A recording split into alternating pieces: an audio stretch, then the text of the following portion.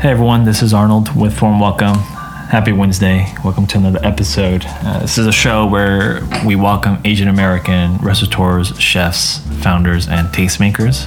Today we're sitting down with Hannah Wong, who is the chef and owner of an upcoming restaurant called Haema, to be located in Crown Heights or Bed-Stuy. And it is an Asian street food inspired restaurant. And Hannah has a very unique story, but I wanted to feature her right after Eric Huang from last week, because Hannah also has worked for Chef Daniel Boulud, but at DB Bistro, and also worked at Gramercy Tavern, and is also hoping to open up a restaurant. But we also spoke a little bit. If last week with Eric we spoke on cultural appropriation, and I think today's episode with Hannah we touched a lot on reimagining and rethinking and repurposing restaurants, right? Because the restaurant industry, or restaurants as we know them, on the back end and behind the scenes, there's honestly a lot of problems with it, the way it's structured and the way it's designed. So Hannah has some great takes, and we went into a pretty deep conversation about the power structure in a restaurant, redistributing resources back to the community and what that means, how to make a restaurant accessible via maybe a mutual aid program, a tier pricing model. Restaurants as good as they are for certain things, such as making a fabric of a city and providing a safe space for some, creating memories. I mean, there's some really great things, and I think they're packaged and shared to the audience in a fairly good and positive light. Behind the scenes, again, sometimes it's a lot of unfair wage practices and toxic work environments too. So we wanted to tackle that and how she's spending the time right now to really rethink and reimagine restaurants as we know them. So I'm really excited to talk to you because obviously we've worked together with that event back in February, which, oh my gosh, I mean, this just feels like last year or maybe even like a couple years ago. And I really enjoyed, working with you with that event, and always felt like I wanted to speak with you more and kind of like pick your brain a little bit more. But then, the world came crashing down. So it's okay. We have time now, so nothing but time. It is now Sunday, August 16th. Exactly 5 or 6 months since New York was on pause, but excited to finally chat with you. But definitely would love to begin right in the beginning, because and correct me if I'm wrong, because sometimes my research could be wrong. I read that your dad, once upon a time, worked as a cook at Wohop in Chinatown. Yeah, that was his first job. He and my mother both worked there when they moved to New York from Hong Kong. Those were their first jobs that put them through college. My dad was in the kitchen and my mom was at the register. So they both moved and then worked together here in the city. Yeah. And I know you're actually by birth South Korean, right? And you're adopted. So when did you come straight to New York? Yeah, so I was adopted from Korea when I was 13 months old, so just over a year old. And my parents by that time had moved to New Jersey. So I moved to New Jersey. I spent my childhood, my adolescence there until I moved away for college. But we always had a lot of family in New York, in Brooklyn, and Queens. And so like pretty much every weekend we would come out to the city. We used to go to church in Chinatown, and my uncle, my dad's brother, worked at a dim sum restaurant in Chinatown, and so we would go there, for meals. So I feel like being in Chinatown, being in New York was definitely a big part of my childhood. Well, what was it? Was there like a triggering experience, or like I guess the better word would be like an inflection point for you to pursue? Because you went to Johnson & Wales later on. So was there like a singular experience that made you realize I'm gonna kind of pursue cooking professionally? I mean, I think when I was in Cambridge, I had started working part-time at this restaurant, and I really enjoyed it. I mean, I think at the time when I decided that I was going to leave publishing and pursue cooking, I was deciding either between sort of like staging at that restaurant in the kitchen and learning more hands-on and going to culinary school. I'm not sure in retrospect if I would have made the same decision, but I did feel like at the time having some sort of like structured education, because I didn't have any like real experience cooking, was the smarter. I mean, I also probably have a bias toward, like formal education, unfortunately. So that was definitely a factor. Yeah.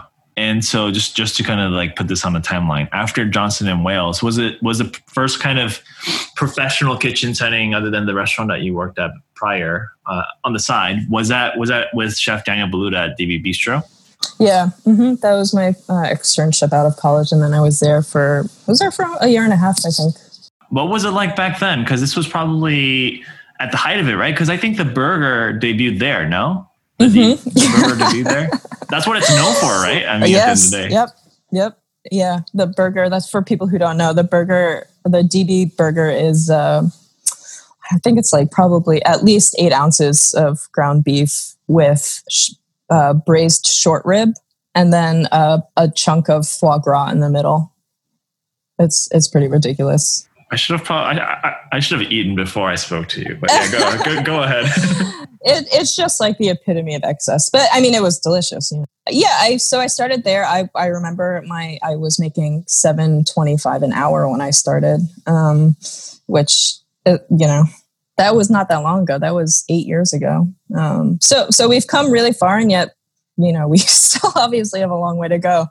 But I think I really liked working there. I liked working at Gramercy too. I just learned, that was like my culinary foundation. I mean, I learned speed and techniques and organization, attention to detail, and especially at Gramercy, just a lot around teamwork. And I think those two restaurants, I worked at some other businesses that weren't restaurants that I felt like were really valuable for me. But in terms of like developing acute culinary skills, those two restaurants really were formative for me. You were most recently at Vanda with Ian, who I also had on the podcast, which I learned actually Vanda was your catering space. So it was a satellite kitchen almost for all your events and catering, because you were actually the executive chef of a catering company, correct? Mm-hmm. Yes. Yeah. So I had been working with Ian for 2 years prior to opening Vanda, and we were, for part of that time, operating out of the Vanda kitchen space. And when we had first started working together, I mean, the idea that brought us together initially was opening a restaurant. So that was always sort of like on the docket. But the catering business was really busy for, the last 2-3 years. And we just like never got around to renovating the space and sort of diverting resources to that until the end of the previous 2018. We opened last year. Yeah. So as of today, I guess like 5-6 months ago, you're no longer at the restaurant anymore because you left on March 14th. But talk to me a little bit about that year, right? Because I think I want to dive a little bit deeper, because in a lot of ways, this was your first restaurant opening. It was your first executive chef position at least like a restaurant, right? Standalone restaurant. So tell me what that was like for you. Yeah, at the beginning of Vanda, when we opened, it was just Ian and I and our porter prep cook in the kitchen. We didn't have really a kitchen staff. Hiring is really, I think, is one of the biggest challenges of having a restaurant in New York. We didn't want to just hire anyone because I think the restaurant is so small and personal that we were prioritizing sort of like a good fit. And that it takes time, and so we opened with just the two of us and our porter prep cook in the kitchen, and so the workload, I think, in the beginning was it was a lot of work. I think our ability to work together was really important. I think we had a great front of house staff, which I think really helped a lot, and the team. It was really about the team in the beginning. I think we managed to hire a staff that felt really convicted about the restaurant, the food, what we were trying to do, us as people. And I think that sort of like funneled out into into the dining room, I think people really could sense how personal this restaurant was for us, and so, like all of the hard work and energy that we were putting into it, and the love. When I think back on that year, especially when we were getting some recognition, I just I feel like the best part of that time was that we just never really expected to get. We never expected a Times review. We didn't expect any recognition from Michelin. Those were just things that happened along the way, and I think those things validate your business to an extent. But for that not to be the goal or the purpose of the restaurant, I think that was the whole point, right? We weren't doing this for accolades. We were doing this to tell a story, and I think that really resonated with people. The other thing that I think you can validate, but I've heard from Yen, is she told me that during the time you guys have been open since opening the restaurant, that only one person has quit in your staff. Oh yeah, that's true. That's crazy. It was very easy to recognize if people would fit or not, in the sort of culture that we had created. I think having that strong sense of personality for the restaurant and the culture I think that was an important part of our hiring practices, and also a lot of, especially at the front of house staff, a lot of those people were friends or acquaintances or people, we knew before and had identified as people that would fit into the restaurant. In any case, I definitely want to move on a little bit and talk about the new project and your own restaurant that you're working on and you're hoping to open, get a little bit of update as well, because prior to the pandemic, like I mentioned earlier, your last day was March 14th, you said, right? And that was because you're opening your own restaurant. So tell me a little bit about, I guess, the initial concept and the name and things of that nature. Ian is my business partner in this new venture, which is called Hema, which maybe, as you know, means seahorse in Korean. Actually, I've spoken to a few Korean friends who did not know that word existed. Then there's a Chinese word, haima, that is also similar. It means seahorse in Chinese. Haima is also a homonym for an Icelandic word, which means home or homeland. And also, they're just like the coolest, weirdest like creatures. They like flip the script on nature. They're just like they like swim upright. They have these like weird prehensile tails. They're like bad swimmers, and they live in in water. And they have those like males are the actual they carry the offspring around. So they're just like I find them very like compelling and just like mystical, and sort of like how did these creatures make it through the how did they last through time? But So I kind of liked how whimsical they are, and but I think sort of speaking to the multiple like definitions of the name, I'd originally conceived of Hema as like really not just a restaurant, but really a community space with like multiple functions. And in the beginning, I was thinking about how I could use it as like a co-working space or like a private event space for pop-ups. And really trying not to see it as just like a restaurant that was open like 5 or 6 nights a week or like just doing like dinner, lunch, I think that's still like a really integral part of the vision. I don't think I want a hospitality business that just like replicates kind of like a restaurant model, especially, that COVID has exposed is just like full of holes. And I think I just wanted to challenge myself to like come up with my own understanding of what I wanted my business to look like.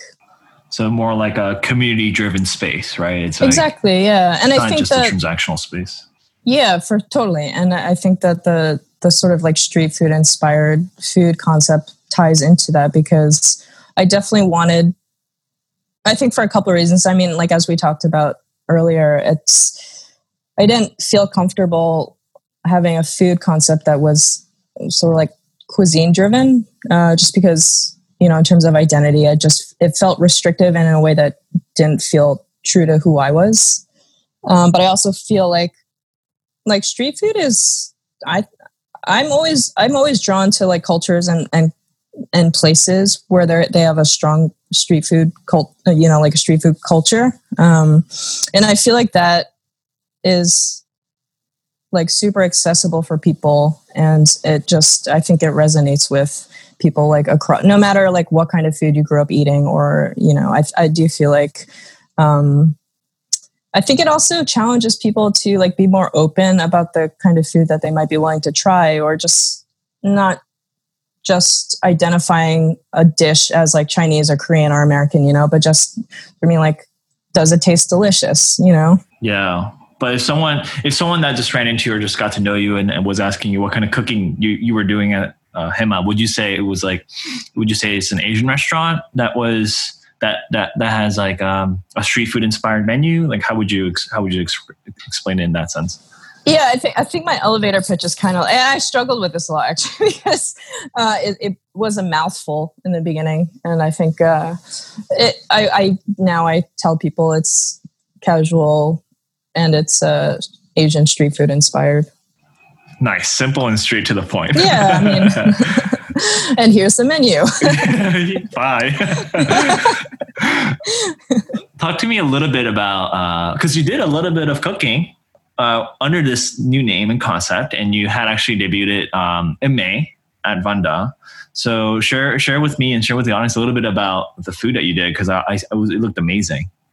Aiden and I did a pop-up out of Vanda for I think 5 or 6 weeks in April and May, and we wanted to make some money for our staff because some of our staff weren't eligible for government benefits, and and I wanted to start building some traction for Hema. I wanted to get some feedback, and it really was, I think, the first time that I was cooking for paying customers under the Hema brand, and yeah. So what were some examples of maybe either crowd favorites or your favorite dish that you were proud of during that pop-up?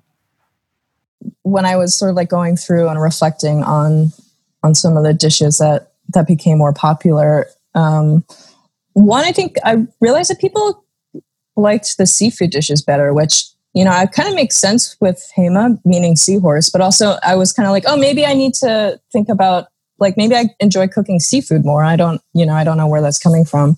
But I think one of my personal favorite dishes that I made was a dish I never thought about before. But I went to the market one week. I saw these like beautiful spring onions, and I wanted to do a seafood dish. I was thinking scallops, and I was like, oh, like I love seared scallops, like very simple seared scallops with some like sauteed alliums, so like shallots, scallions, spring onions. I think the like flavors of the scallop with the oniony stuff is like so synergistic, and then I was also like, oh, I like scallops, brown butter, right? Because you baste the scallops in brown butter when you cook it at a restaurant, and so I was thinking, oh, what can I do with a brown butter sauce that like gives this kind of sort of like drives it more in a Southeast Asian direction. And so I was thinking of jiao, which is like a Thai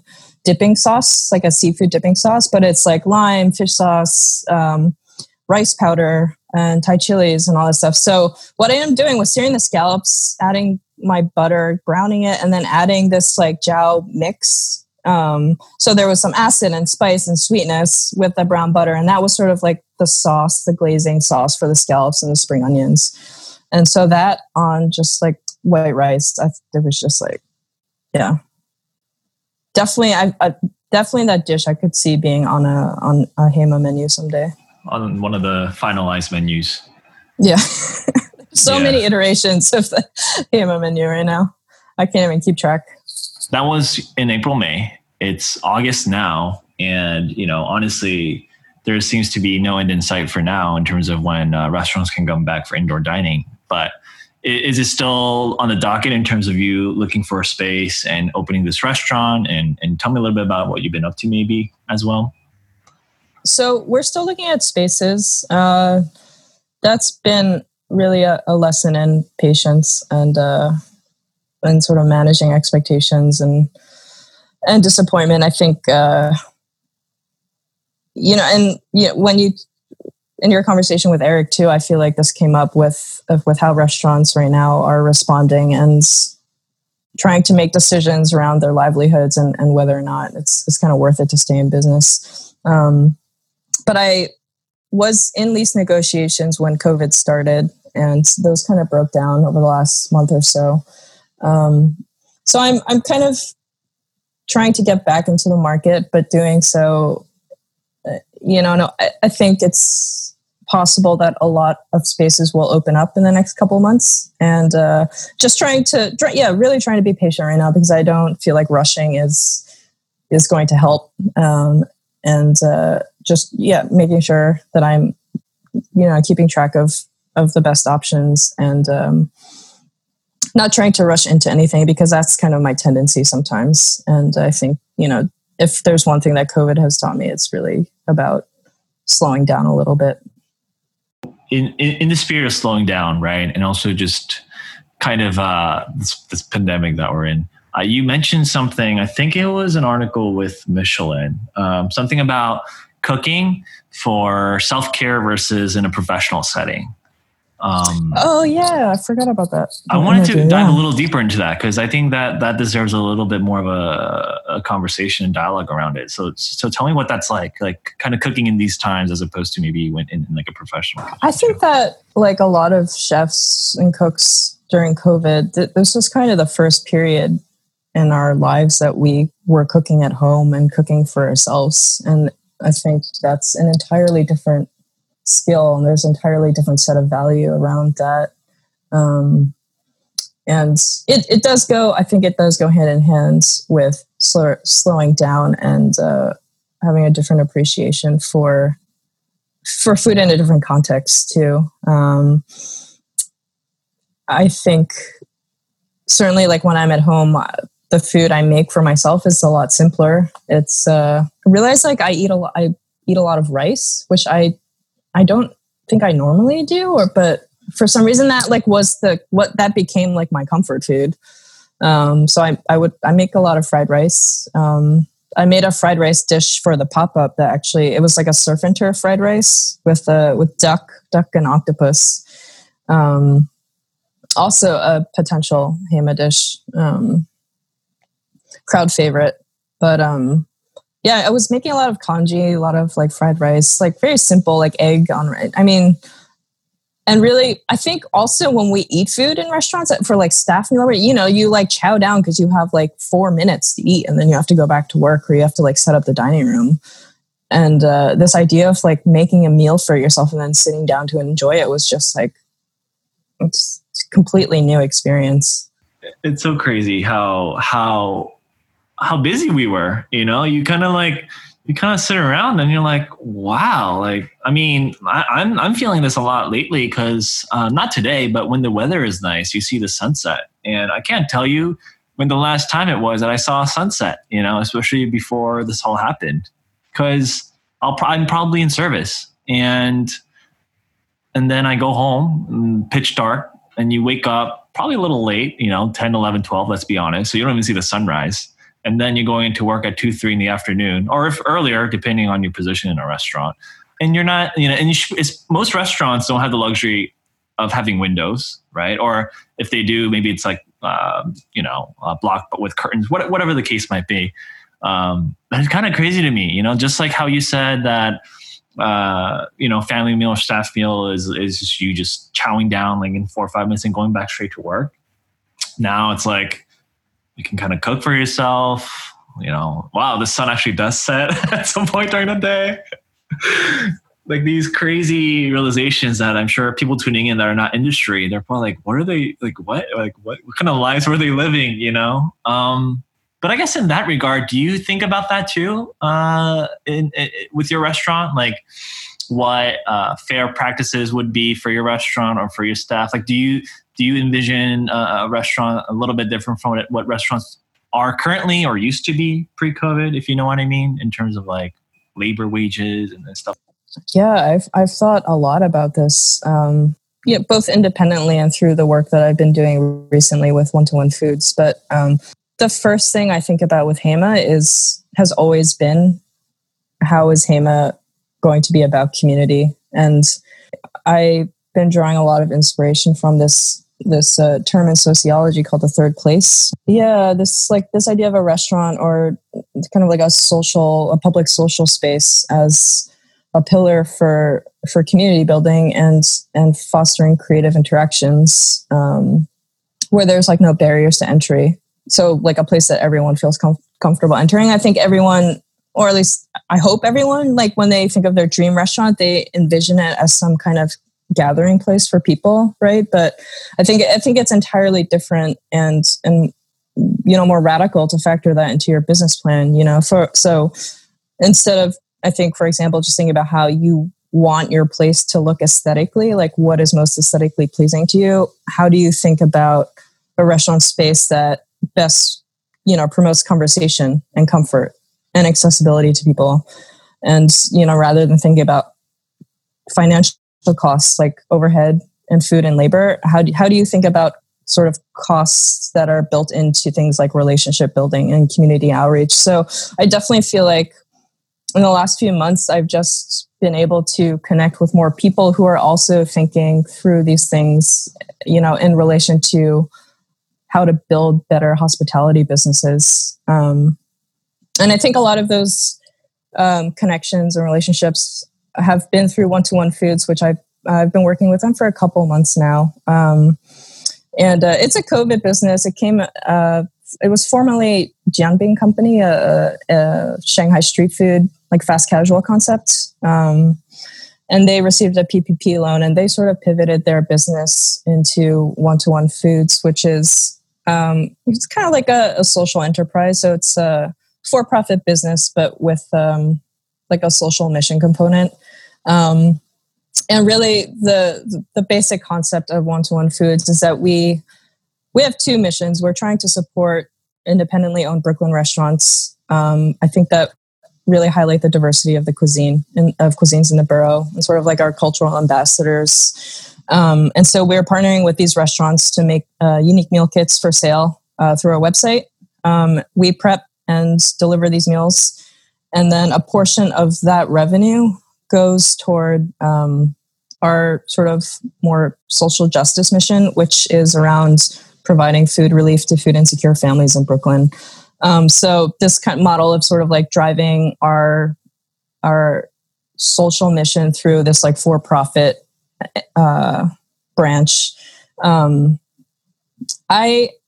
gets me really excited. I mean, when I think about alternatives to sort of like nonprofits and ways of supporting communities without just like throwing money or throwing food out into the world, and not really having direct relationships with people, I feel very strongly like that this is a model that hopefully, I mean, we're still new. We're only a couple of months old, and I think we're still figuring out a lot of things on both ends. But I do feel like there's so much potential around this sort of model. I mean, I think the idea is great, right? This idea that there is a little bit of social, what is the word that I'm looking for? Kind of like the Tom's model or...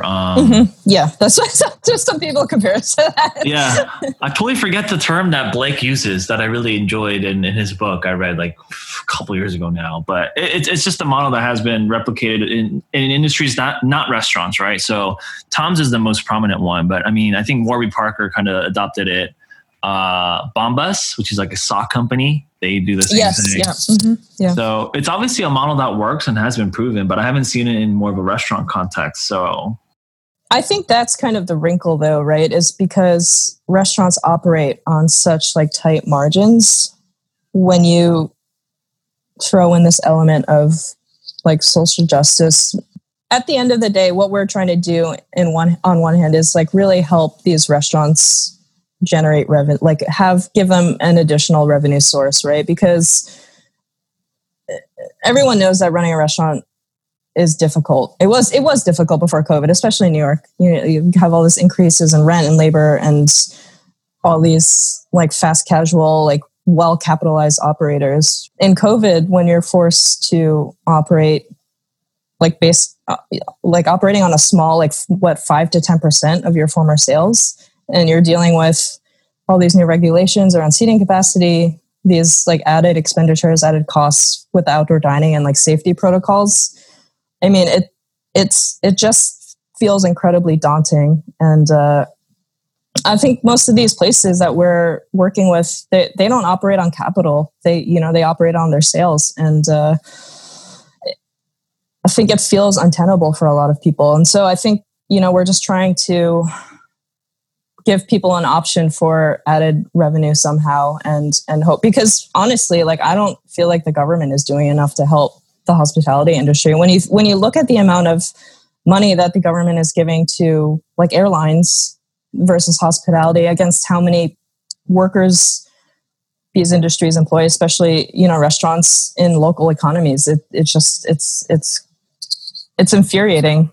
So I think, it's kind of depressing to think about, but I think companies like One-to-One Foods and some of these other organizations that we've been working with are sort of committed to these local models of like relationship building and finding ways to sustain our community businesses that isn't dependent on the government, I guess we just have to take it upon ourselves. And I think that it is really frustrating because, listen, if you work in airlines, great. I'm happy for you. But like, there's just so many of us in this industry, in the restaurant industry particularly, that, this is our livelihood, right? It's our passion. And it just feels like a stab in the back, slap in the face, whatever, you want to say. That there's just no lifeline. But you had mentioned just getting involved in some other projects and organizations. And just one thing I just want to highlight, and I would love for you to talk a little bit more about that I'm intrigued by, is this Level Up project.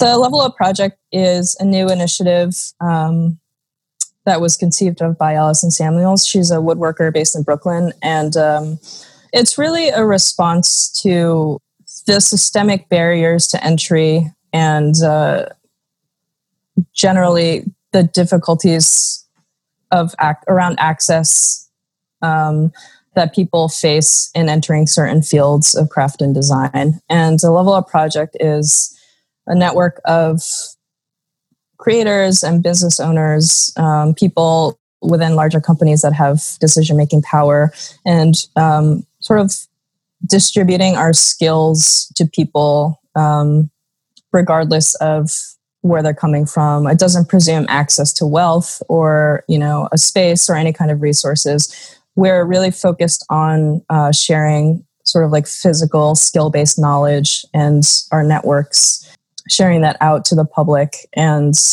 hopefully, I think, re-envisioning what education looks like, what community looks like. And September is the first workshop series, and there's classes on ceramics and composting and natural dyeing and all these other sort of like concrete skill-based workshops that I hope people I hope people see the value of as a way of sort of sharing knowledge as a form of power, because really this is about empowering people regardless of background to be able to acquire these skills, and then for them to sort of like, right, because this is also a generative project. It's about people acquiring skills and then being able to disseminate that skill and knowledge into their own community and sort of propagating that knowledge. So it's an ambitious project, I think, but I'm excited to be part of it. And I really think it just is very aligned with my own sort of personal mission and vision and thinking around how, alternative models in hospitality and restaurants and how they can become more.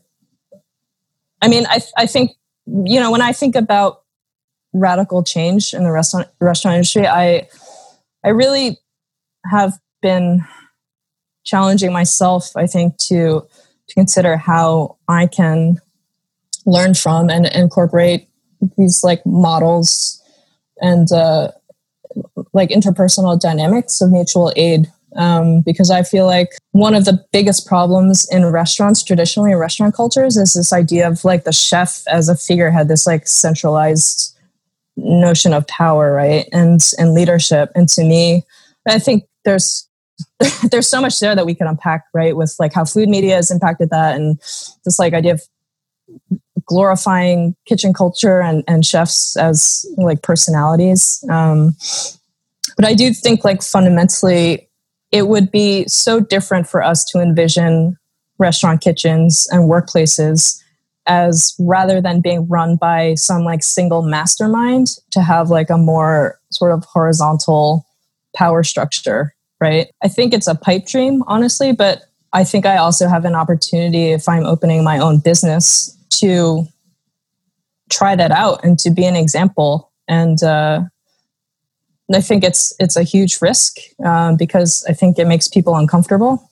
But I also do feel like I have an ethical responsibility to commit to changing the way that we operate in our industry. Because I mean, honestly, I feel like we're fucked if we don't change things. Like if we don't hard reset right now,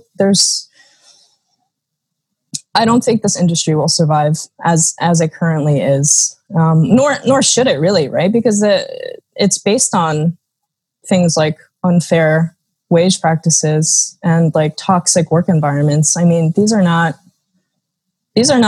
professional environments that I would want to work in or want to sustain or support. And so I think for me, it's, if I'm opening a business right now or in the future, to me, it has to be different from like anything that I've seen before. And so I think, yeah, I've been doing a lot of thinking around mutual aid and like community-based organizations. Like, what would it look like for a restaurant to be a community-based organization rather than a, quote unquote restaurant? How could it be more accessible to communities? Especially, I've been looking at a lot of spaces in Bed-Stuy and Crown Heights, and those are gentrified neighborhoods. How do I come into a space in those neighborhoods and claim to own a business that is accessible to everyone? I think about things like tiered pricing models, which the Level Up Project incorporates. And I'm like super excited to see how that works. I think there's so much potential there. But like, yeah, have you ever been to a restaurant that has a tiered pricing model where you pay according to your means? Like I've never been. I can't even, I really don't know because I haven't seen it either. I haven't even heard of it, especially in a restaurant setting. Exactly. I think these kinds of models we see in other industries, right? With like Tom's and fashion. So, but it's hard to say what it looks like in hospitality because our margins are so tight. I mean, that's a reality. And so I'm saying these things, and I'm also saying them with a lot of fear because I think that there's so much risk involved in this, like transformative ideas of how restaurants should function, not just as like spaces where one person makes money, but like spaces that redistribute those resources to the community. These are I think these are the kinds of questions and the things that I'm asking myself these days. And I mean, honestly, I feel like we need to all be asking ourselves these questions in whatever we're doing, whatever fields we're in. Yeah. So a few things that I think we can kind of further the conversation. One would be with the tiered pricing, like I know there's no final answer to this, but I'm just kind of picking your brain.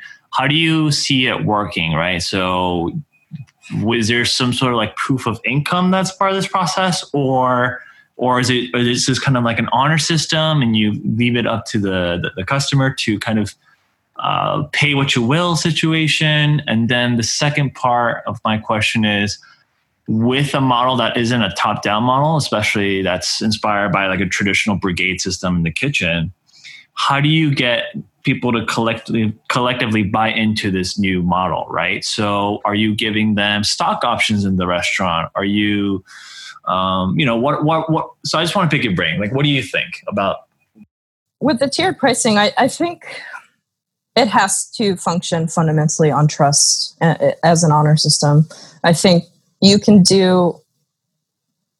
offer recommendations for people as far as suggested pricing based on whether it's income or like identity or, age, like various factors. But at the end of the day, this you're right. I mean, this model will only work if everyone pays according to their means, right? And the other, I think, another part of this conversation that's unique to hospitality is, do we really know what the cost of food is right now? Like when we go out to restaurants, do we know what the cost of food is as far as the restaurant being able to support its employees and cover its expenses? I don't know that people do, and I think that ties into the conversation around tipping and service charges. You know, I think a lot of this is going to be about restaurants and chefs educating their customer base, and to me that seems like one of the biggest challenges is helping people confront like the real costs of a restaurant business. You know, that's separate from people like actually honestly paying in accordance with their means. So I think, you know, this is still very new to me. I feel like there's a lot of background research that would need to go into like actually implementing this in any real way. But I do feel like this is the first step, is like actually reimagining what all of these systems that we have taken for granted, you know, could be in a more like equitable, just world, which is, that's the goal, right? So in regards to the approach of having a collective team or a collective voice and kind of not going against, but doing away with the top-down approach, there would still be a final decision maker though, right? Or would it be kind of like a democratic voting situation? Like how do you imagine that playing out? I think the most concrete way that I can sort of see this is I guess like this is definitely something that can change, but I don't really envision, at least in this first iteration of HEMA, as like a co-op, as like something that's co-owned. I do feel like it's very possible for employees, full-time employees, to receive a percentage of profits. To me, that's like,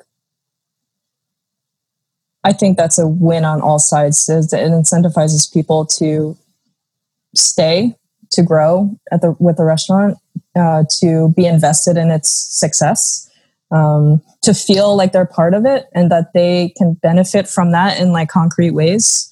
To me, that's kind of like a version of like a healthy cycle of a workplace dynamic that is not, you know, a co-op, but also has some element of employees benefiting from the success of the restaurant. And finding ways, I think, you know, part of it, percentage could go to employees, and then percentage could somehow like be redistributed to the community. I think, you know, I think we need to be more creative in the ways that we are thinking about profit and how to be assets to any communities, you know, that we want to support.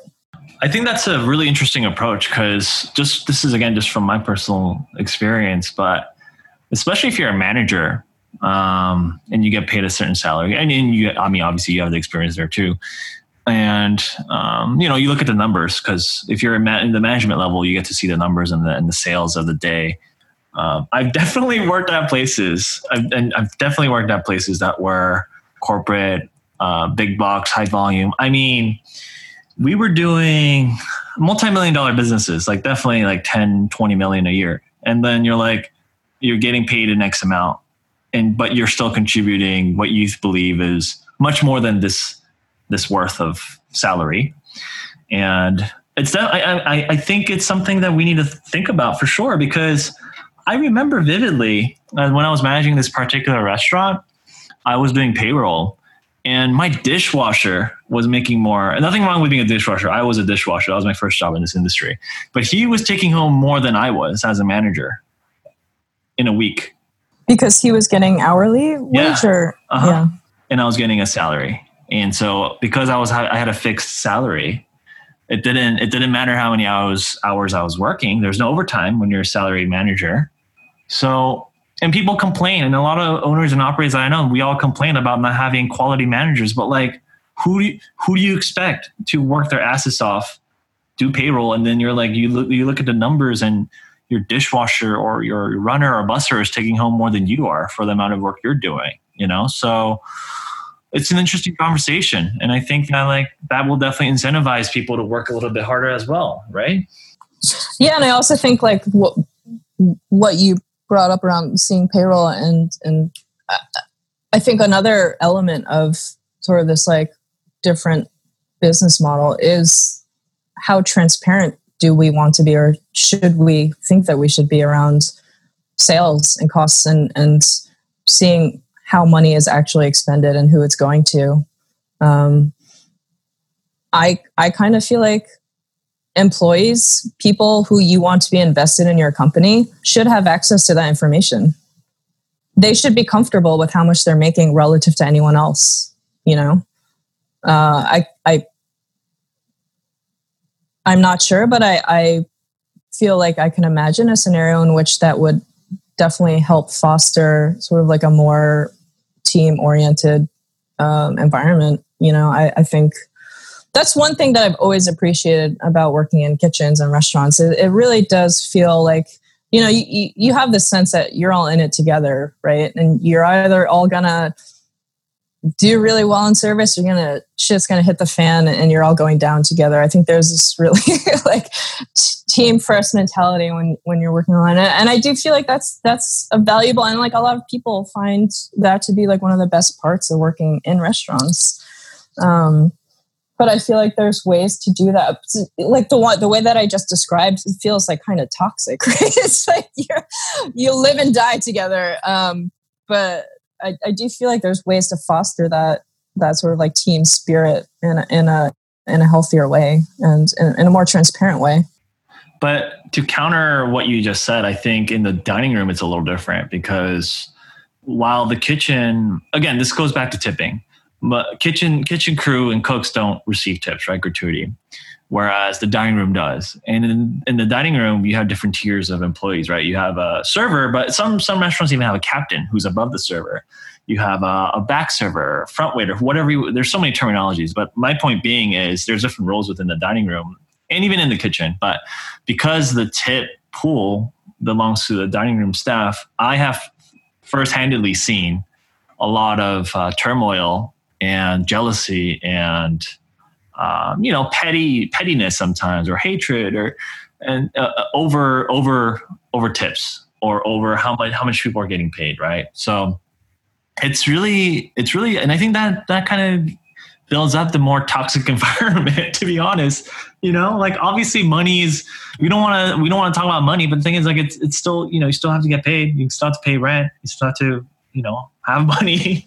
Yeah, so. No, for sure. Yeah. I mean, I guess, so I haven't worked in front of house really, the entire time that I've been working in restaurants, aside from when I was in Cambridge. But, I question that model. I question the base model of why do we need captains and front waiters and back waiters? And why can't everyone know how to do everything in front of house? Everyone gets the same split. If people come in and don't know how to do something, but they seem like they're willing, they want the skills, and we can provide that for them, why can't we train people so that they can do all these things? So to me, I guess my problem is that we assume these baseline ways of how restaurants should operate. And I just feel like now is the time for us to really reconsider that.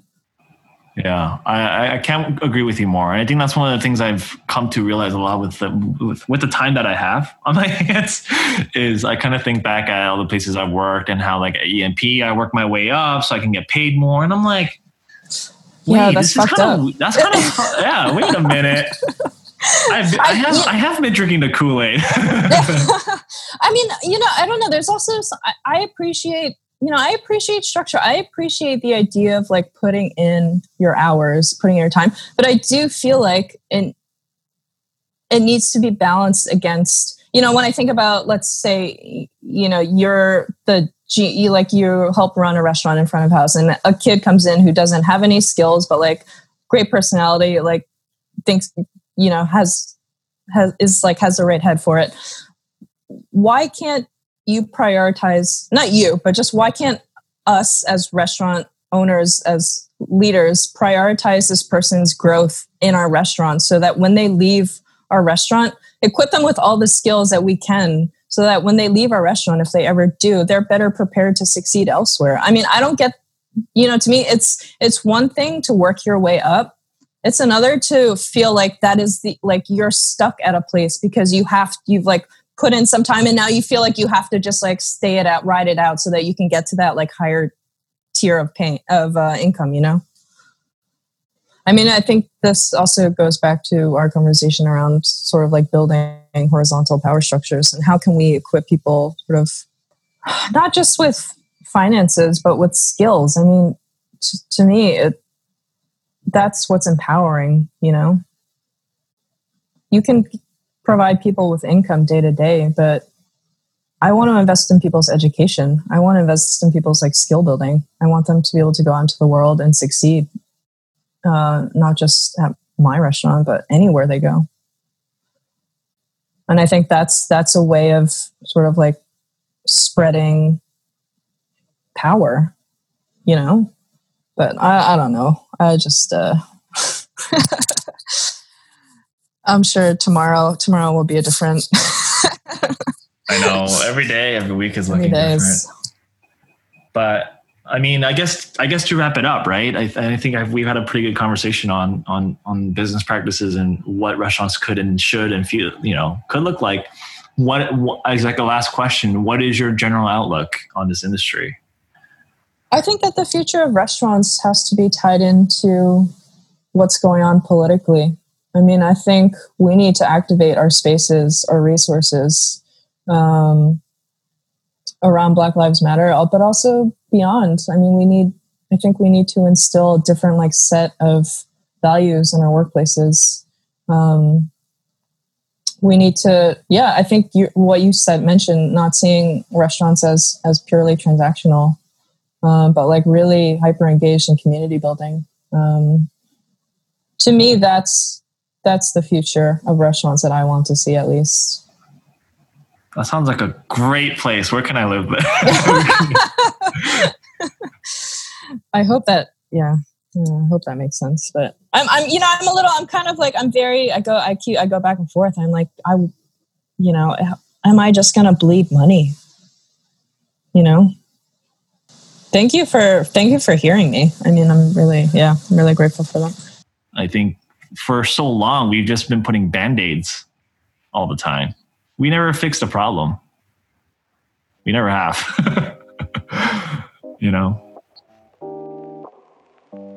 Thank you for tuning in. If you did all the way through the end, I really appreciate it. And a really special thank you to Hannah for taking the time and giving me her insights. It was great to catch up finally after all this time. Really, really excited to see what you do with Hema, but also the projects that you're involved in, whether it's 121 Foods or the Level Up project. And just so people are aware, the Level Up projects started their ticket sales, and it will be closing on September 11th. But if you want to learn more about that, it's thelevelupproject.org. And it's a really great program where they remove systemic accessibility barriers to and shifting power dynamics within the field of craft and design. So really, really awesome work. And to stay in touch with Hannah and Hema, you can follow on Instagram. So for Hannah, it is at Hannah C. Wong. And for her restaurant, her upcoming restaurant, it's Hema. That's spelled HAEMA.BK if you wanted to follow along her journey. Really, really great takes and insights on her Instagram pages as well. Again, thanks for tuning in. This has been Arnold and Hannah with Warm Welcome, and we'll see you next week.